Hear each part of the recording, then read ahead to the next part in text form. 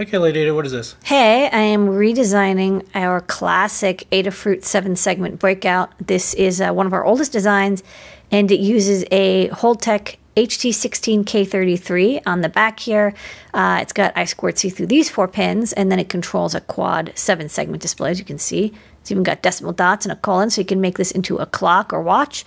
And I'm using the same mechanical layout for this version, except that now, in addition to breakouts at the top, it's also got chainable STEMMA QT connectors.